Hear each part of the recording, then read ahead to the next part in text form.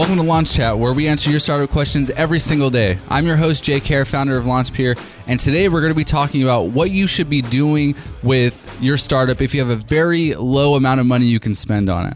So Cynthia from Albuquerque, New Mexico, is asking about, I have a good steady job, it's okay, it pays the bills, I have a little bit of money every month that I could use towards my idea. What should I be spending that money on? How do I know how much of it I should be spending?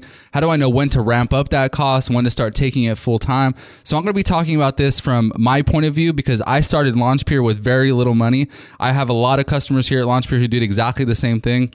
So we're going to be talking about what I would do if I had just a little bit of extra money every month to spend on my startup. What would I be spending that on? And how would I be utilizing it to make sure that my startup actually succeeds? Today's question comes from Cynthia in Albuquerque, New Mexico.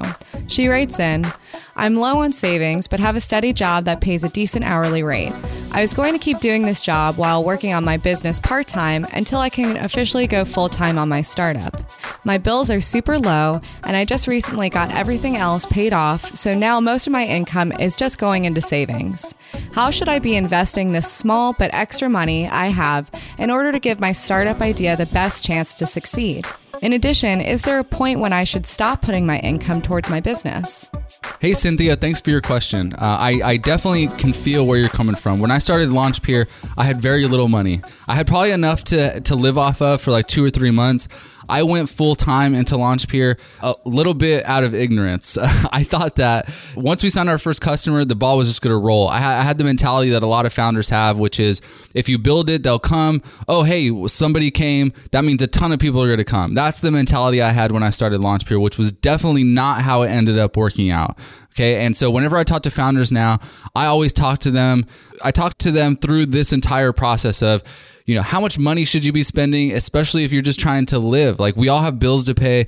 We don't all have just $100,000 lying around that we could just spend money on our startup. We're not going to be able to go sell a house or sell a car and use that money to build it. So how do we spend that little bit of extra cash that we have every month in order to build something successful? So I'm going to talk about this through what I would personally do. And I talked about this a few episodes when I was talking about validating your startup idea. And so this is what I would do.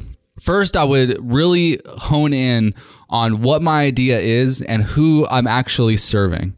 Okay. Once you do that and you have a really good defined customer profile, I would sit down and try to think through what service I can offer that falls in line with the tech startup idea that I have. And I'm assuming that Cynthia's idea is for a tech startup. Okay. I don't know if that's true. She didn't give me much information about what she was working on, but that's typically what our customers are trying to build at LaunchPeer is tech startups. So building a web app or building a mobile app. So if I had very little money and I couldn't go actually build the actual product right now from scratch, what I would do is try to figure out what service I can offer to that demographic of person that would eventually use my application once I built it, and figure out, okay, I know who that person is. I know what problem I'm trying to solve. Let me try to figure out what service I can offer them that will solve that problem. So I used this example last time I talked about this. I'm going to use it again here. Let's say I'm trying to build an app that automates social media posting on Instagram. Okay, posting on social media on Instagram is kind of a pain in the ass if you don't have it directly on your phone and you're taking pictures all the time and doing it everywhere. Having the desktop app, it's hard to upload photos. Like I don't even think Instagram has a native desktop app still, which is, I guess, fine if that's their business model. I never really liked that. But let's just say that that's what you're trying to build. Okay, you're trying to make it easier for people to automate their social media posting on Instagram. Now, that's a great tech startup idea. If you validated it, if you know that people want it, if you've talked to people and they're asking for it, like, yeah, I really wish it was easier to post more on Instagram. It's just I don't have enough content to post on Instagram right now. So if that's the problem you're trying to solve, I would think, okay, what's a service that I can offer to these people where I don't need to build any technology? I just need to spend my time doing this. And with services, the great thing about it is you can charge a lot more than you can with a tech startup. So with that product, you might be able to charge $10 a month, $20 a month, maybe $50 or $100 a month. I've seen some SaaS startups that start out with even more than that, $500 to $1,000 a month. But either way, with services, you can probably charge at least 5, if not 10 times more that price and still get people to work with you.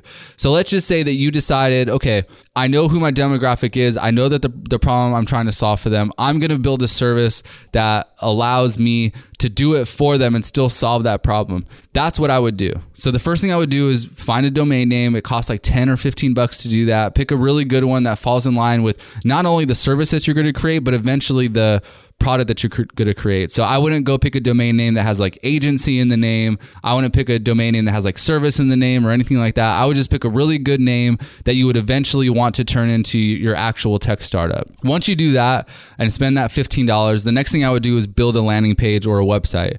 This is super easy. It's cheap, $10, $15, $20 a month. You can set up a WordPress site, Squarespace. You can even use a landing page builder like Unbounce or something like that.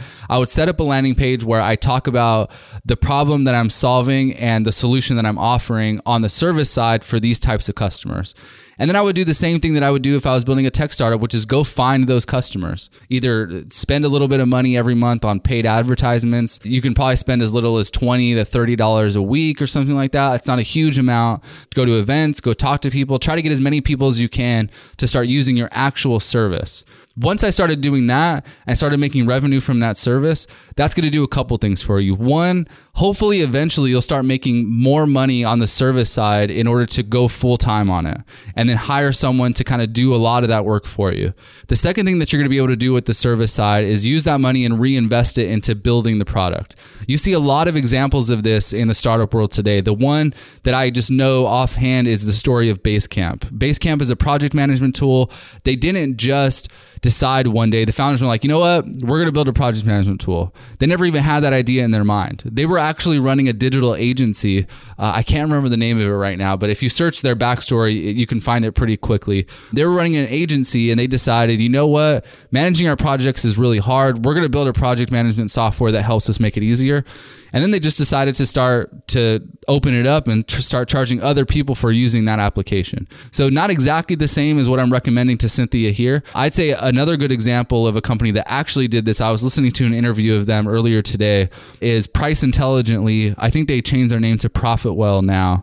But if you listen to their founder's story, and he's very open about what they did, he didn't have the money to go just build a piece of software and just start selling it. What he decided to do was, well, we're gonna get into services because that's very high ticket. We're gonna use that money and reinvest it into building the technology. So over the years, they've just built more and more technology on the software side, but they still charge a ton of money on the service side. I think they were originally charging like $1,000 or a few $1,000s. Now they're charging like $20,000 to $30,000 to some of the biggest companies in the United States to help them figure out how much they should charge for their SaaS products, which is crazy. I'm really jealous of that business model. You get paid $30,000 to help someone figure out whether they should charge $10, $20, $30, or $100 a month for their product. So it's a great business model. But if I had very little money in the bank, that's exactly what I would do. I'm a huge believer in starting off with services and transforming that into building a product. Even here at LaunchPeer, we build products internally for ourselves and for our customers all the time. On one of the podcasts, I was talking to you guys about LaunchBids, which basically helps the matchmaking process between tech co-founders and non-technical co-founders. We have other products that we're building here at LaunchPeer, but we wouldn't be able to do that if it wasn't for the money we were making on the services side. We use that money to reinvest in our own business and also in the technology pieces that we want to build to surround our business. So Cynthia, once you get to that point when you're making enough money to reinvest and build the software, then I would move forward and start figuring out, okay, I should hire a developer. You know, how much is it going to cost me to build the software? Okay, how much am I making per month on my service side? Okay, I'm going to reinvest this much money into the software side of the business. And then I would move forward with that. Okay, the other alternative that you have is obviously to go raise money, but you didn't ask about that. So I'm not even going to go into that right now because that's another option that you have. With our customers here at LaunchPeer, with our prototype service, they're typically having us build their prototype, which is like an interactive design of what your application will eventually look like. They're most of the time having us build their prototype in order to use it to go raise funding. And typically our customers raise between like $100,000 and $500,000 in their seed round of funding and then use that money to go build their product.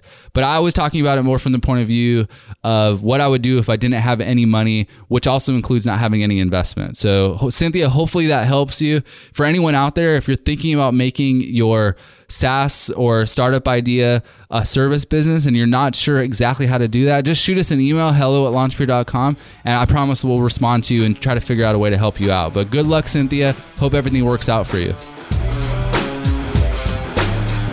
Thanks for listening to this episode of Launch Chat. Recently, our team has wanted to put together a community of founders just like you, and that's exactly what we're doing. If you head over to launchpeer.club, you can join our free Facebook group with founders trying to build, launch, and scale their tech startups.